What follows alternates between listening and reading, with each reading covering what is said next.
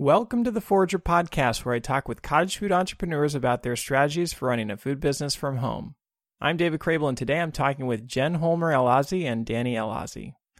Jen and Danny live in Austin, Texas, and sell sourdough crackers with their food business, The Sourdough Project. They have a very unique product, and that uniqueness combined with the quality of their crackers has propelled their business forward in a big way. They started from home under Texas's cottage food law in 2018 and almost immediately started getting requests from wholesalers who wanted to carry their products. Within months, they were producing from a commercial kitchen, and now they are building out their own production facility. Today, they have over 50 wholesale accounts, and they still have trouble keeping up with all of the demand. But in addition to having an amazing product, they also do a great job at marketing their business. Their branding and packaging really stands out on the store shelves, and they're also always so excited to talk to people at their local farmers markets about why their crackers are so special. They say that their business started quite by accident, but as you'll see, this couple had all of the ingredients they needed to build a successful food business. And with that, let's jump right into this episode. Welcome to the show, Jen and Danny. Nice to have you here. Hi, thanks for having us. Thanks. So can you guys tell me a little bit about how you got this business off the ground? How did it all get started? Well, I started making sourdough at home. I had an allergic reaction to wheat, and I didn't eat any wheat for about 5 years. That is kind of a pretty sad existence. I heard research about sourdough, and I thought I'd give it a shot. So I started making sourdough bread at home, cookies, brownies, all sorts of things. I made crackers and people tasted them and they absolutely loved them.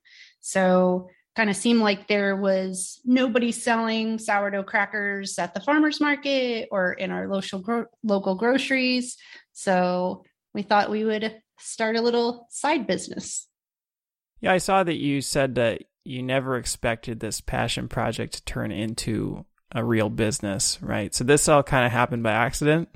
Completely by accident. I assumed that I would be able to keep my regular job, just bake on the weekends, sell at the farmer's market. And I quickly found out that that was not going to work. The demand was kind of unbelievable. It just kind of snowballed and kind of got out ahead of us because we were hoping and trying to just have it as a side gig and do it at the weekend at the farmer's market. And then we had our first commercial wholesale account. They were contacting us and reaching out to us and really just wanted our product just as it is. And we didn't really have to make any changes. So it was easy to get in with them. And then once that happened, it kind of just snowballed. It was Farmhouse Delivery, which is kind of a small CSA here in Austin. So that was kind of the catalyst. Now, I saw that Jen has like culinary experience in the past. So I don't know where you were working, Jen, at the time, but do you think that came into play in kind of wanting to start this as a business? Yes. So I worked for a local grocery store chain here in Texas called Central Market. They are a gourmet kind of high-end grocery store. So just all the gourmet food from around the world. I worked as a foodie. So my main job was just to talk to people about food all day. I would do cooking demonstrations. We had a cooking school that was associated with the grocery store as well. So I worked there for the 9 years before and during the beginning of the sourdough project. But we had also been doing a lot of stuff at the house for a while. I mean, Jen had a small cookie business for a while before that. And we had been doing all sorts of like small adventures here at the house on our own for a while. We were doing our own kombucha and just experimenting with a lot of different things. And, just by chance, when we were on sourdough, it just kind of took off. We also received a lot of encouragement from the community, from Central Market, and, friends and people just saying, you got to do this. We had other friends who were Right. vendors at the farmers market, doing a variety of things.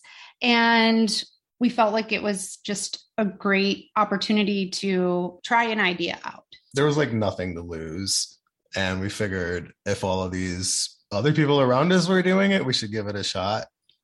So it was actually these vendors, like other people had to kind of convince you to start selling your products? Yeah, honestly, Totally. like I have always made food and given it to people.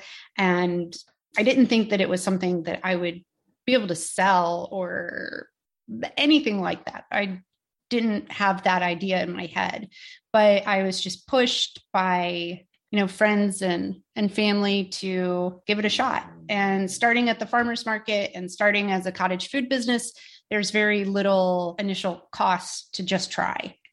Yeah, it's interesting to hear that you worked at the grocery store as a foodie and, you're, talking to people about food all day. I feel like that would very easily translate into just jumping into the farmer's market because that's what you're doing all day, right? Talking about your food products.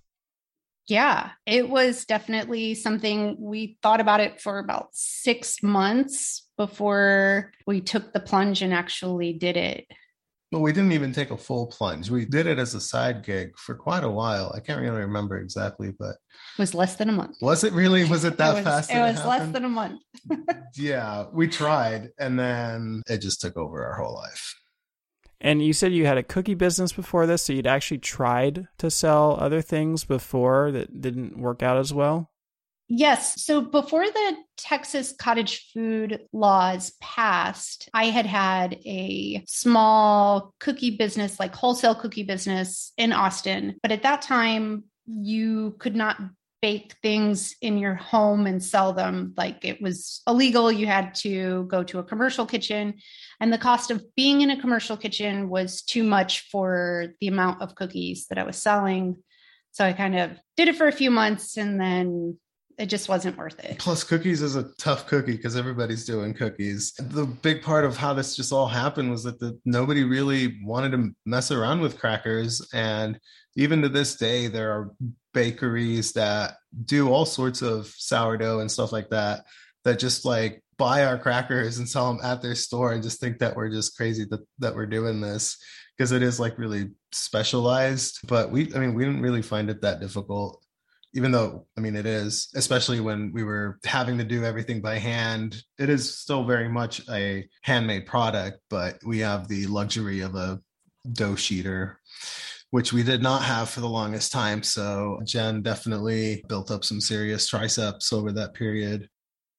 Yeah, it's a pretty unique product, right? Like sourdough crackers. I don't know if I've seen that before from a cottage food business. And so you think that that's why it took off so quickly? It's just because people just instantly recognized that it was a unique product and they wanted it in their stores?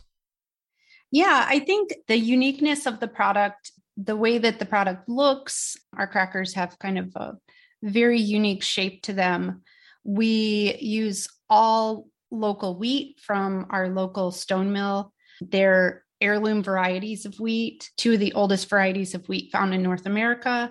So the ingredients that we use are the very, very best ingredients that we can get. And we just make them with love. They're very simple ingredients and they make a very tasty cracker. Looking back at things, I don't know if this really would have happened had it been something other than crackers, because I've seen a lot of other, people kind of come and go from the farmer's market trying to do cottage businesses, whether it's, sourdough breads and other things. And there's just so much out there already that they struggle to kind of stand out and differentiate. But we were kind of lucky in that aspect. Well, it is interesting. Your business name, right? It's a sourdough project, and that's a very broad name. And so it's interesting that you have that name and yet you're specialized in just selling crackers. We are specialized because our hands are tied. We have so many plans and so many ideas for things that we want to do. And even though our main flagship product is the crackers, we do have cookies and cookie dough and brownies and other stuff that we do, but just sourdough starters, all of them sourdough, but just not bread because we just don't have the capacity for that or the equipment, and the market's just already flooded with it. So we still have all these ideas and big plans, but we are stuck where we are until our new production facility is open.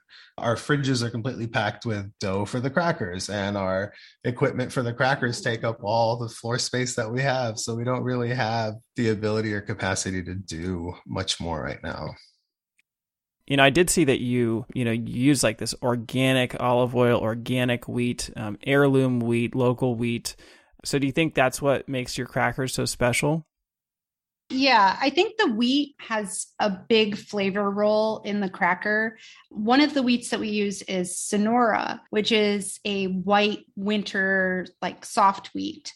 And one of the aspects of Sonora is it has a nutty, kind of buttery taste to it. So our crackers taste kind of cheesy, buttery, because of the Sonora, but also because of the fermentation. So it gives it a very kind of Cheez-It vibe, but it's all organic and just a few simple ingredients. And it fits the clientele. Like if we're going to go through the trouble of fermenting this stuff for days and sheeting it by hand and taking the care, you might as well have the best of ingredients because you're doing the best of the process. It would just kind of be silly to go through all that trouble and not have the best ingredients that you can find be the base of the product, because it just wouldn't really be worth it. And the customer wouldn't really be interested in it either, I don't think. Austin is a very savvy market as far as food products go. There's lots of CPGs that start in Austin. Austin really knows its food. I mean, it's the home of Whole Foods. We have huge farmers markets all over town every weekend. People know food and they have really high expectations. So you want to make a product that you can really stand behind, because if not, people will call you on it. And it wasn't even entirely, honestly, our idea to do this. I mean, it was kind of the environment that shaped us. And in order to even qualify as a vendor at the market, you have to be using local ingredients. So it just all kind of fell in place like that.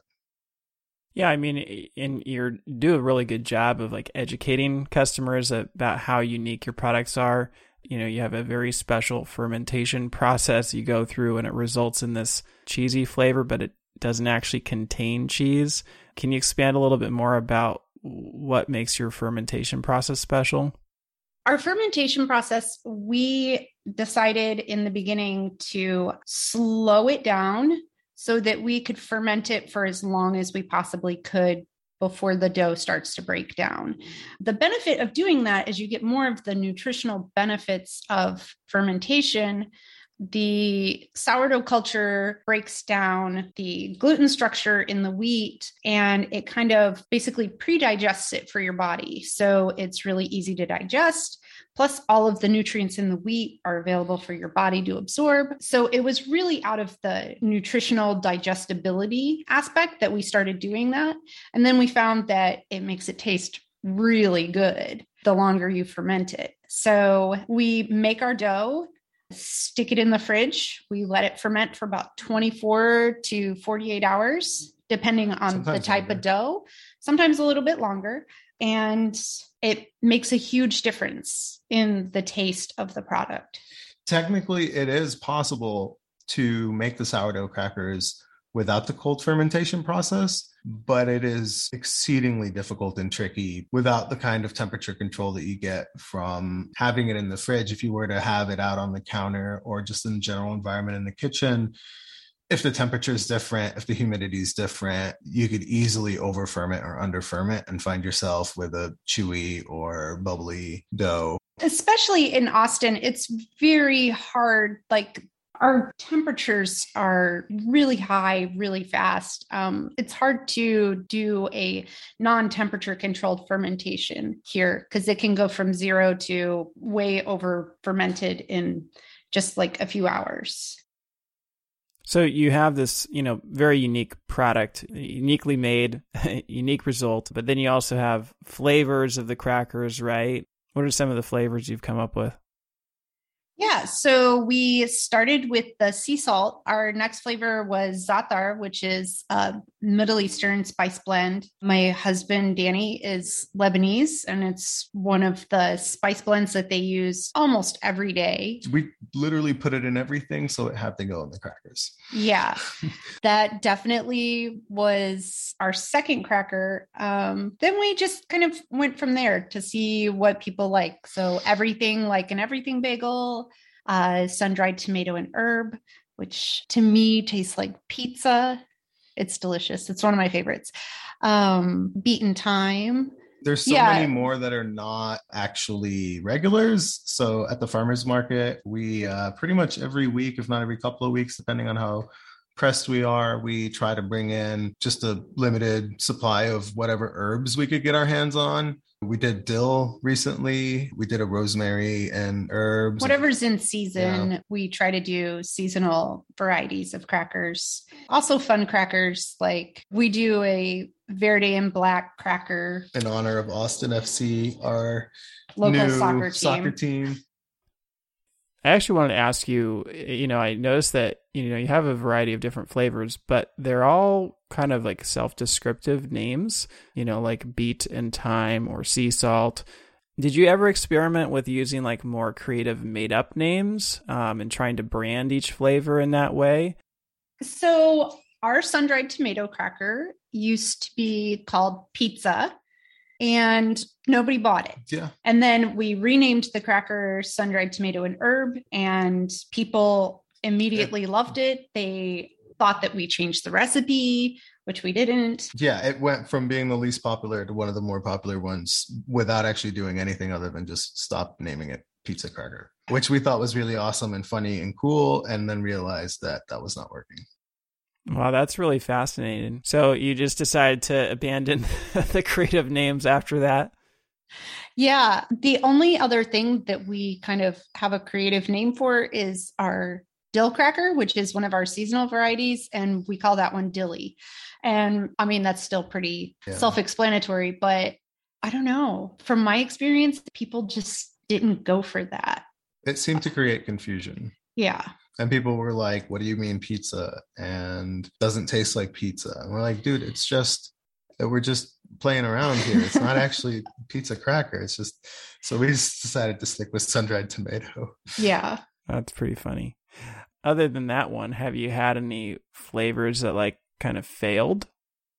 Broccoli. We didn't do that. What was it? What we were trying to get the green right, and it was just way too strong. What was the powder we had used? That was broccoli. Yeah. Broccoli does not make a good cracker. No, it just smelled like asparagus. Yeah. That did not work. As far as anything that we've brought to the market, I think that all of our seasonal flavors people have loved. Actually, every time we bring a seasonal flavor to the market, people like for weeks and months after ask for that particular flavor. But I kind of refuse at this point to bring any more full-time flavors on, having 6 full-time flavors already. Yeah, it's already difficult enough to keep them all in inventory.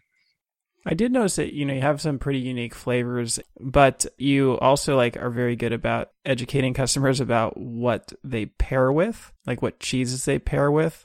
Is that something that customers really appreciate knowing, or is that just based on your own experience? Yeah. So we chose our pairings based on what we like to eat the crackers with, but then we also paired up with a local cheese shop and did a series of Zoom classes pairing each of our cracker varieties with a different kind of cheese.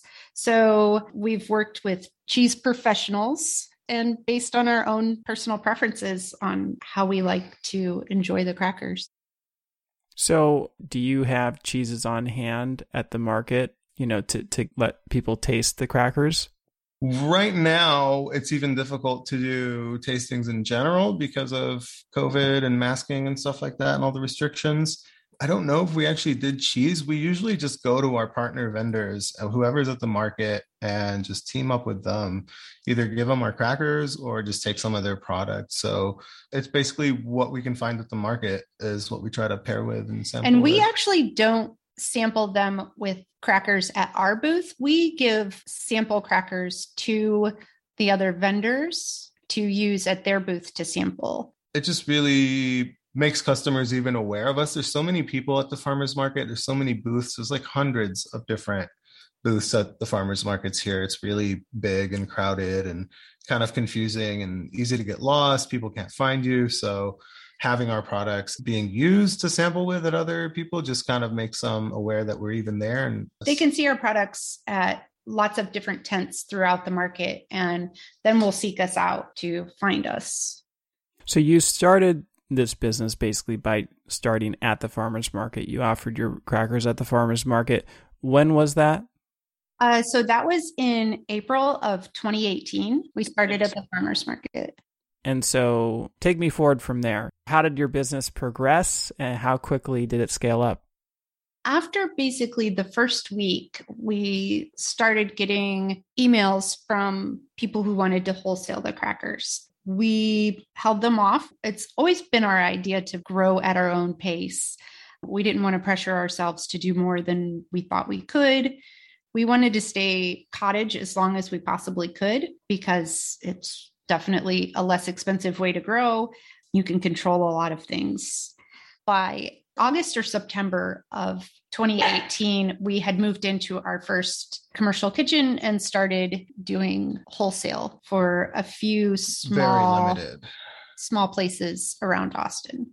The way it's grown has been really dictated by what we've been constricted by production wise. So we were baking from the house under the cottage food law.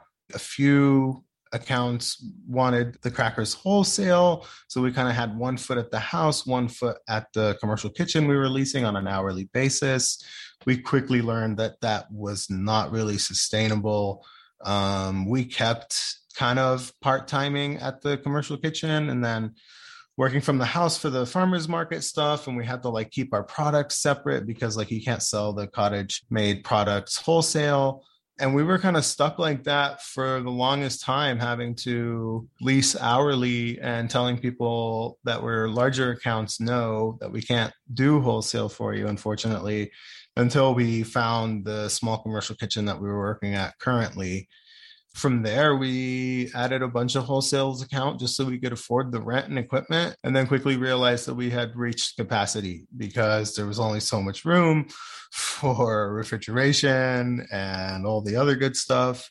And then we kind of found ourselves in that spot again the last year or so, where we're constantly telling people, no, we can't, sorry, just because we're already baking 5 days a week and just don't have the inventory or the ability to produce that much. And we won't be able to take on any of these larger distributors or accounts until we have our new facility ready. So fingers crossed that'll be ready in the next, I don't know, I'm kind of tired of giving out numbers, but maybe 3 to 6 months. Yeah, we'll get to the production facility in a little bit. I know that you're working on that, but this is a pretty unique situation, right? Like, it sounds like you didn't have to do much of anything to get wholesale accounts. Like, did you say within the first week they started coming to you? Yes, we were incredibly lucky. I think that just making something that nobody else was really making kind of put us in the spotlight for a lot of people to approach us wanting to sell our product. I never had an ambition of selling outside of the farmers market, so I kind of put people off for quite a bit. I mean, don't get me wrong, we still had to go and get some accounts the old-fashioned way, send them some emails, knock on the door, bring them some samples, but those are really small accounts where we were like, they're just not even aware of us, but we would really like to be in this like boutique grocery. So let's hit them up. And sure enough, they're interested. But all of our big accounts, came to us. Whole Foods has a great local program where they go to farmers markets and seek out new products. Central Market does the same thing. They go and seek out local products to bring into their stores. The farmer market has been key. I can't stress enough how important it is that just being there, our presence there, that's a big part of people finding us knowing about us, hitting us up for wholesale. The farmers market is just awesome. How many wholesale accounts do you have right now? Big and small all together, somewhere in the neighborhood of 50 or something like that. So, it's close to I'm including 75 doors, but we haven't been able to take on any more accounts. So we're kind of sitting idle right now. And there's some accounts that we just can't take on because they need distribution has been the hiccup lately, and we just can't get in with some of the larger distributors in our current kitchen because they want stuff on pallets. Well, I don't even have a pallet jack. I don't even have a door that's wide enough to get a pallet through. And we're just like, okay, let's just hold off until we're in the new space and we know we can actually produce these like several pallets worth of orders that are like, just the amount just boggles the mind. When we first got in with Central Market and realized just how big of an undertaking it was, and just like, oh, like this is what several thousand crackers look like. I have no, we didn't even have the slightest idea of what we were getting into.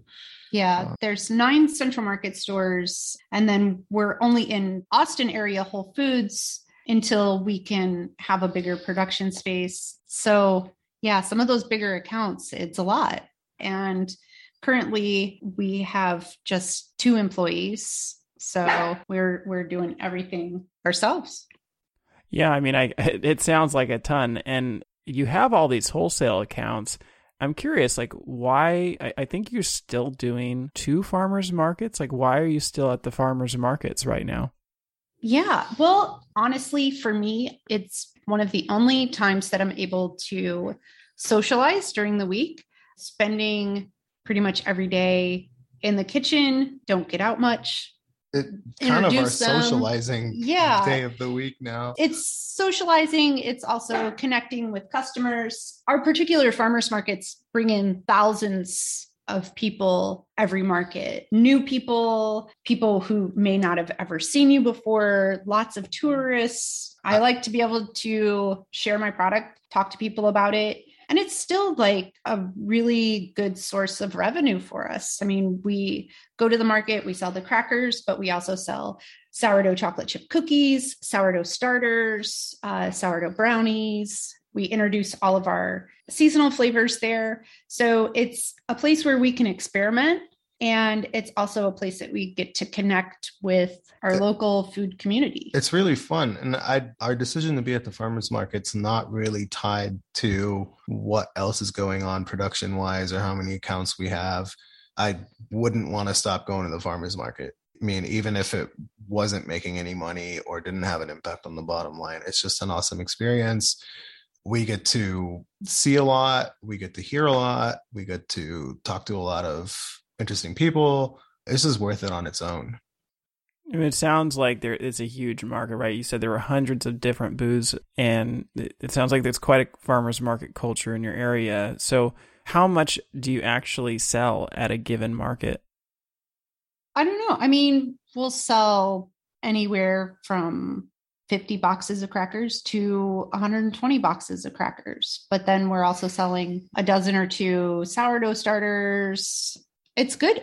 We do sell quite a bit of product at each market. And a lot of local Austin people who would buy our product at the store, when they come to the farmers market, they get a $1 discount if they buy 2 boxes of crackers. And then we have like a loyalty punch card where they can earn a free box after 10 boxes. We definitely make sure that it's a better deal buying at the farmers market. And honestly, we don't make enough brownies and cookies and stuff like that to really try to go and do anything wholesale with them. Like, it just wouldn't be enough. But, with the farmers market, you could just show up with whatever you want, whatever you made that week. It's easy, I guess. Would you say that your wholesale accounts are like the biggest chunk of the product that you make is for your wholesale accounts? Yes, definitely. We actually are at a point where we don't have any inventory ever because we're constantly making to order because we can't catch up. So we still deliver all of our orders on time. We just tell them are that barely making like, it barely, every yeah. You're like, every okay, week. like, yeah, just we'll have that in like 10 days or something. That's what I usually tell people, just not to get their hopes up. And if they get it early, then they're happy. I know you're building this production facility. Why did you decide to move into your own bigger production facility to produce more instead of, considering the extreme demand for your product, looking into a co-packer? I don't know. I like making my product. It is like a little bit difficult, but I feel like making simple products like sauces, salsas, things like that work well with co-packers. I'm not sure how fermented products would work with a co-packer, but I don't necessarily want to give up that control over the quality. I wouldn't even know where to start. It seemed like a good idea to build a bigger production facility, continue making the product ourselves. If we are able to have space for other bakers to come in and use our facility when they're starting out, we wanted to have that option available. Maybe someday we wanted to open up a storefront or something like that. It made more sense. The idea of paying hourly at a commercial kitchen is terrible. It really hurts. Like it hurts a lot. We saved up for 2 years before we started building this kitchen out. We looked at locations. We just saved and saved and saved. We've tried to grow as we can afford to. So that's one of our main Plus, things. we actually enjoy the making of it. Like that's the whole reason we're doing this, is because we were doing it. We were already making this stuff before we were even selling this stuff. It's been fun. And if we can do it, we should do it. It's one thing to be making products at home for yourself, for friends, giving them away. It's a whole nother thing to be producing for a whole bunch of wholesale accounts. Like, you still feel like it's fun, or do you feel like some of the fun has been sapped out of it becoming a factory? I certainly don't like the drive up there and all the traffic. That's not fun. Well, the commute to our current kitchen is not fun, but I like the challenge of it. It's exciting to me that we fill up the kitchen with all of these crackers and they're just gone. It's exciting.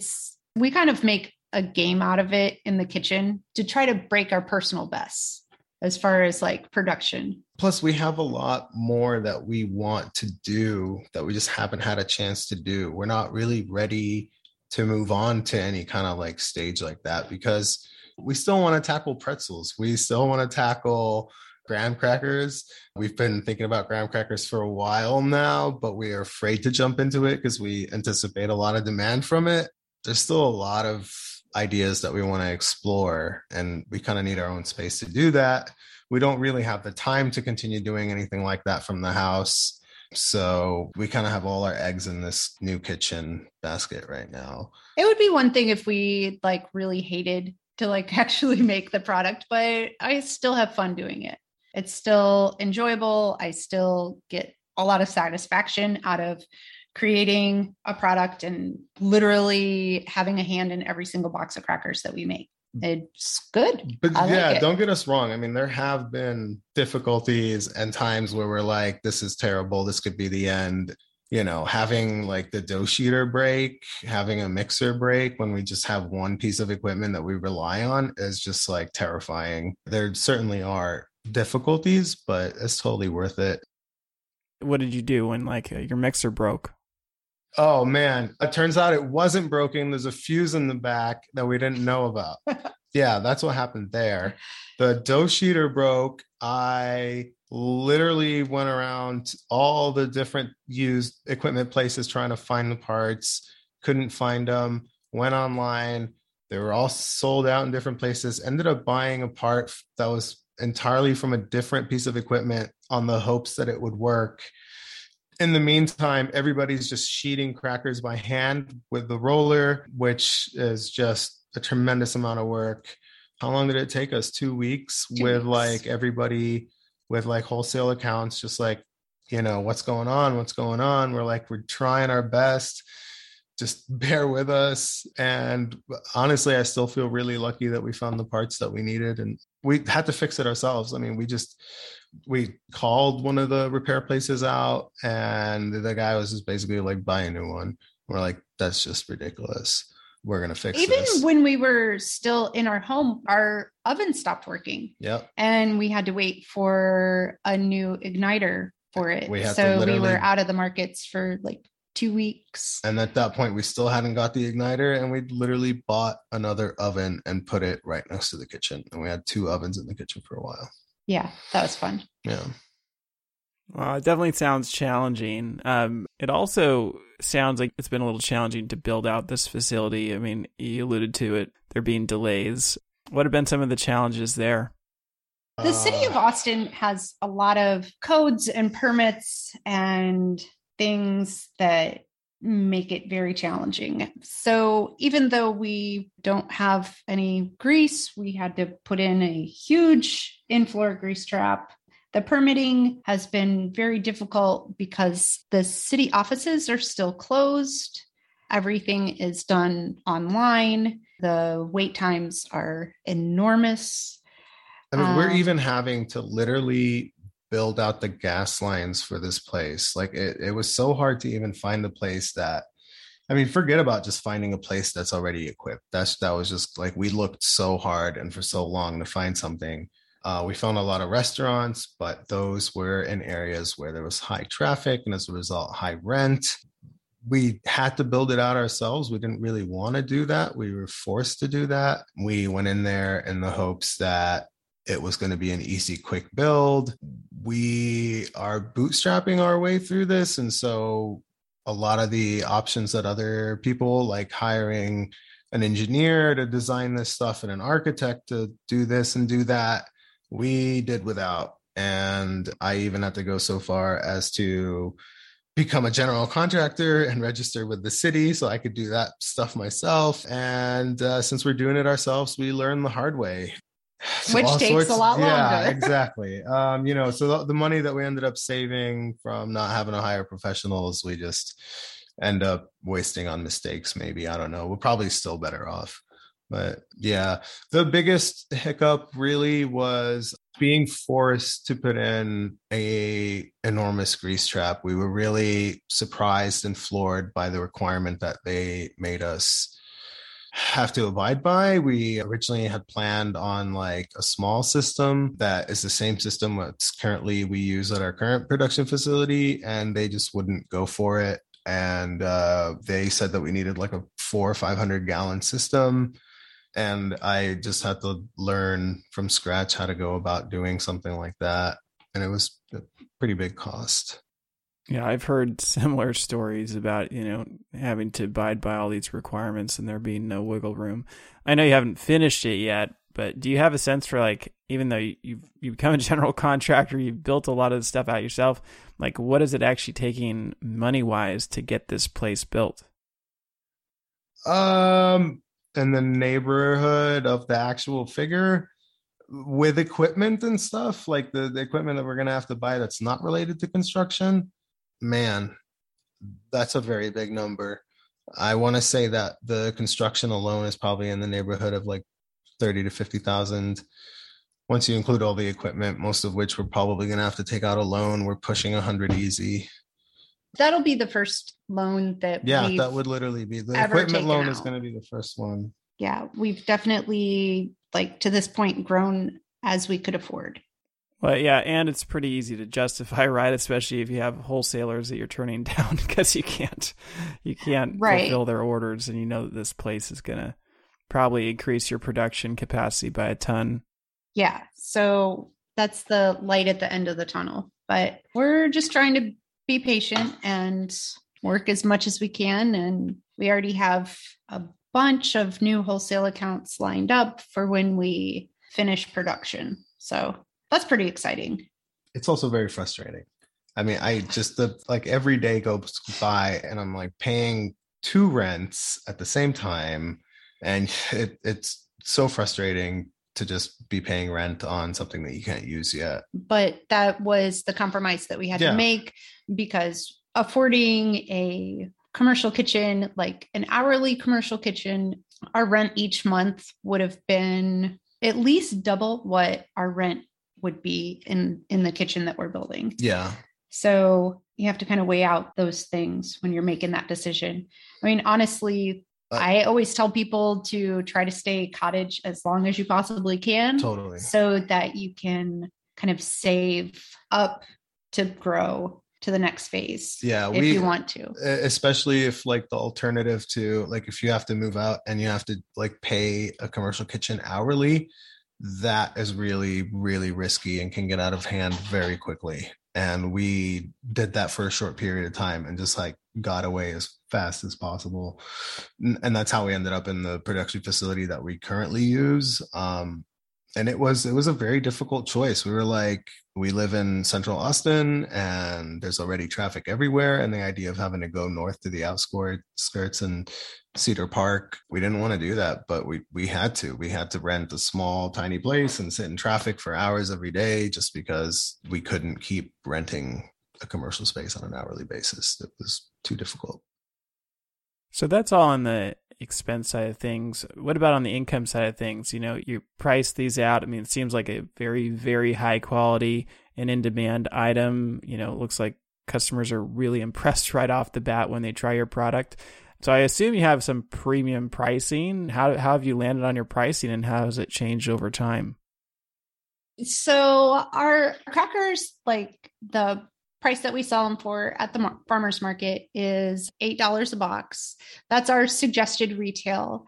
Some of our wholesale accounts will sell them for $8 a box. Some sell them for $10.50 a box. We don't determine the price that they sell them at, but people still buy them. They appreciate that it's a quality product. Our boxes are 6 ounces. Most crackers are 4 ounces. So price per ounce, it's still a pretty good deal. So I certainly tried to figure out the pricing by calculating, you know, every little bit of what went in and the overhead and all of that. But the way we really went about it, actually, honestly, was just looked at what the closest competition to us was doing. And we're like, what can the market bear based on what we saw others charging? And that was really kind of where we started. Do you face any resistance to the pricing, or are customers just happy to pay the price? Sometimes we do, but often it's because they just aren't really aware of the quality of the product that they're looking at. So once we explain that our wheat goes from the small family farm to the stone mill to us directly, that we are directly supporting these small family farms, that we use all organic ingredients, that everything's handmade, explain the several day process that it takes to make the product, people are less resistant once they are educated on what the product actually is. And a lot of people, even if they're resistant towards the price, they just really enjoy the taste so much that they I really feel like those kind of worries go away once they know what the product is. Like when you realize that the flour we buy costs at least 10 times more than the off-the-shelf flour that you typically would get, once you realize that organic extra virgin olive oil costs upwards of like $15 a liter, you know, that stuff all adds up. That's where all the money's going. It's not like we priced it at this because we were going to make a fortune or something. The question reminds me of Tom's, the local grocery store here, where we're like, man, we would be like a really good product for this place that's like full of local stuff. And the buyer was just like, dude, there's no way somebody's going to buy these crackers for this much. And we're like, well, you know, give it a try, whatever. And sure enough, like they fly off the shelves. So even like they're floored by the fact that it works, I guess. I think that savvy customers are looking at the ingredients, looking at what they want to put in their bodies. They're buying food based on their values. I think people are willing to pay more for a quality product. I think that the kind of grocery store landscape is changing quite a bit. People are reading ingredients more and care more about what they put in their body and where their food comes from. Well, the product itself looks very impressive and is obviously super high quality. Also, I would say your packaging looks extremely good, and your labels, your logo, it looks very professional, impressive. Did you hire that out? Did you do it yourself? Actually, we have really great creative friends. It was really a collaborative effort from a little bit of input from us, and then our friends kind of took over, and they do not have jobs doing that, and designed really amazing stuff for us. That's really you mentioning that it's professional is like the biggest thank you so much, because it was definitely not professional and done in-house. Yeah, I mean, well, it's impressive. Also your photography is impressive. Is that something that you had hired done? Yes. We had a local food photographer help us out. She does work for lots of national accounts, but she has a total soft spot for local Austin companies. So she worked with us, and we were able to, because I was afraid to get professional photography done. I was afraid that I wasn't going to be able to afford it. And yeah, it was a really great experience. Well, I can tell you the investment paid off, because it's definitely like very impressive. Your packaging, your photos, they really convey the quality of the product that's there. In terms of your packaging, what do you use now? And is that what you've used from the beginning? And that is what we've used from the beginning, more or less. I've been losing sleep over the packaging, quite frankly. The price on the packaging that we use has increased since we started using it, from about somewhere in the range of like $40 a case to like over 100 recently. We are constantly facing supply issues. We were getting them from a local paper company, and they couldn't get their hands on it anymore. So we had to go back to buying them online and paying shipping. And it seems like it just keeps getting harder to find and more expensive. We do want to move away from it, generally speaking, but just haven't been able. We just don't have the bandwidth right now. I'm just so bogged down at the build, and Jen's bogged down in production. And we would like to move to something more eco-friendly and sustainable. Yeah. We're looking at different options right now, trying to be creative. I like the fact that our product kind of stands out on the grocery store shelf. It doesn't look like the rest of the boxes. So I wanted something that's still going to look really nice and distinctive, but I do want something that's more eco-friendly. Do you know like what the per package cost is for each one of these like plastic clamshell type boxes? So I think it's over 50 cents just for the plastic container itself per unit. And then you got to add the label, add the casing. Yeah. Yeah, that is quite expensive. And you're getting your labels professionally printed. Yeah, we get our labels from Blue Label. They are out of Ohio, and they do an excellent job. They have great customer service. We've tried a couple of other companies, been burned pretty bad. Yeah, it's one of those things where there's always a price when you first start, and that price is just like increasing every time you order. You're like, well, this isn't how you do business. It's like, could you imagine if I sold somebody crackers and every time they came back, I raised the price? Like, how do you think this is acceptable? But Blue Label's been awesome. But when you put your product on a store shelf, you have to have good packaging. You have to have good labels, right? Because that's the only thing speaking for your product. That is very true. That's something that you really have to kind of tell your story, have it be visually appealing right off the bat, because people are looking at a sea of boxes and colors, and you want to stick out. You want people to be able to see the quality in your product, especially if you have a higher end product. If your product costs more than all the other ones on the shelf, people need to pretty immediately see why it costs more. What stands out to me when I look at your packaging is it looks kind of colorful and simple as well. Yeah, we want the flavor name to be very prominent on the back of the packaging. It tells our whole story about our wheat and the organic products and just kind of how everything is made and the quality. But on the front of the label, it's pretty simple what it is. You can see the product. And then on the side of the label, it's basically just the flavor name. I wanted it to be very easily recognizable. It didn't look like that off the bat. I mean, this has been a constant evolution. It literally changes every time we decide to add something or do something. We're constantly changing it. Yeah. But I mean, you want it to be able to stick out on the shelf. You want it to be able to tell a story to anybody who walks by, especially when you move outside of selling it directly to someone. Also, I noticed, the shape of the cracker itself is very unique, and don't know if I've seen that shape in a cracker before. And also, it's all the same for, that's the only shape that you use. What was the process like for deciding on the shape, finding it? It's a trade secret right there. So I wanted nice little edges on the cracker. And when we were still making them at home, I ordered just about every pastry cutter I could possibly find.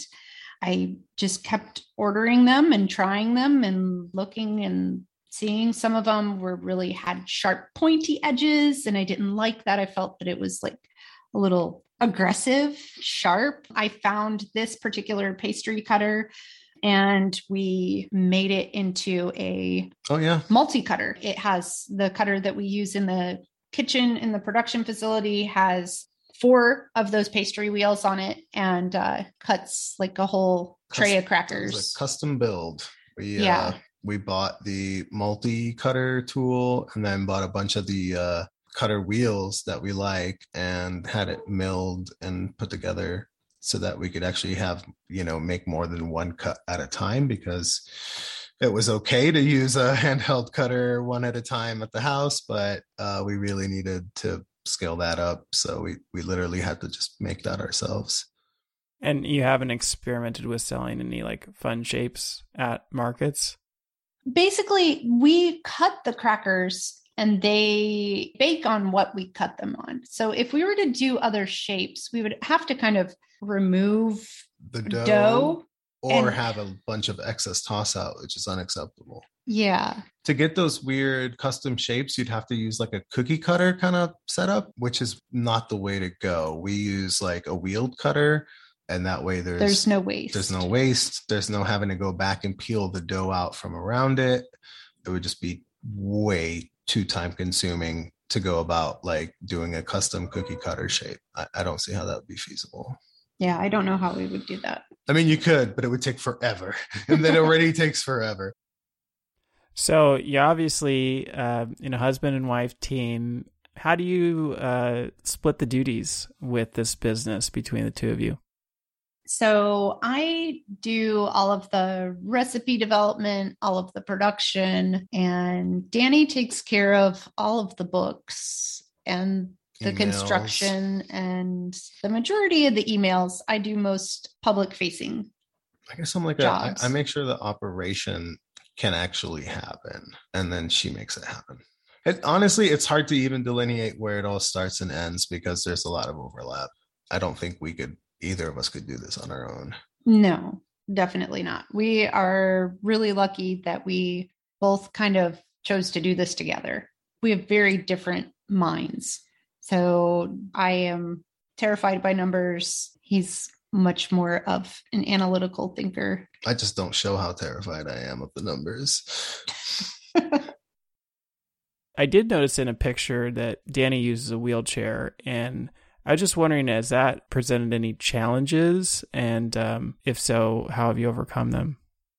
I don't know that it's presented any particular challenges. I mean, Jen has to haul all the stuff to the market herself, unfortunately. I do the honor of driving us there. I'm sure she wishes I could help with that, but no. It keeps me out of the kitchen for sure because there's not a lot of room in there. But he does like all sorts of deliveries for us all the time. I just do what I can, and often or most of the time it's behind the desk, really. Yeah, but that stuff really needs to be done. It really works out perfectly. I would not ever be able to do this without him. And that's pretty much a perfect partnership. Yeah. And with Jen, like knowing her stuff in the kitchen and knowing what to do, and I don't really have to be there or have any input or get involved in it. But he orders all of the product. He makes sure that the kitchen is fully stocked. He pays everybody, make sure that everything is taken care of. So I know you're working on this production facility. That's obviously going to ramp up things quite a bit once you get that in operation. But what's your vision for this business? I mean, where are you taking this, or where do you want to take it over the next few years? I'm not calling it done until we got graham crackers. That's all I got to say on that front. We have lots of other products that we want to experiment with and try. It's always been our goal to make it a project and do lots of things, everything that we possibly can out of sourdough. So I want to be able to explore that more. I want to do pretzels. You've got pretzels on the mind. Graham crackers, pizza crusts, all sorts of things. Can't wait until we're in the kitchen and are all settled in and have our operation nice and tidy. I would love to offer the resources that we will have to other up and coming people. And I've seen a lot of people come to the market. They're where we were when we first started, and I see them hit that wall of just like not being able to afford it. And I feel like if we could just provide people with just that one little first step that they need to have access to whatever it is, storage, ovens, even just the knowledge and experience and just being able to share ideas. We still have a lot to learn, and I'm sure we could learn a lot from a lot of these people. There was these couple that came to us to the farmers market not that long ago. They were really hoping to, was it sourdough bread or something like that? Start a little bit. Yeah. And like they were doing the numbers, and like their numbers were all astronomical. And I'm like, yeah, I mean, renting on an hourly basis and buying good stuff. And they were just like, I don't know who the hell is going to buy a loaf of bread for $15. And I'm like, just don't worry about that. That's what it costs you. That's what you need to charge. And I wish it wasn't like that. I wish there was an outlet for these guys. But I mean, in Austin, people are more willing to pay a little bit more for things like that. That's just what it costs. Like $15 loaf of bread isn't unheard of. Nobody's making money off this. Just go to the parking lot and look at all the farmers booth people. We all got beat up cars and are barely making it. All the money that we've made so far has all gone into building the new kitchen, literally. But we have been able to support ourselves.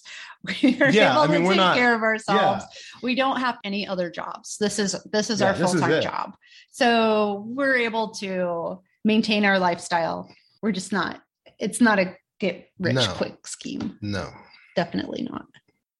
So what keeps you going? Why are you driven to continue the business, or why do you love this business so much?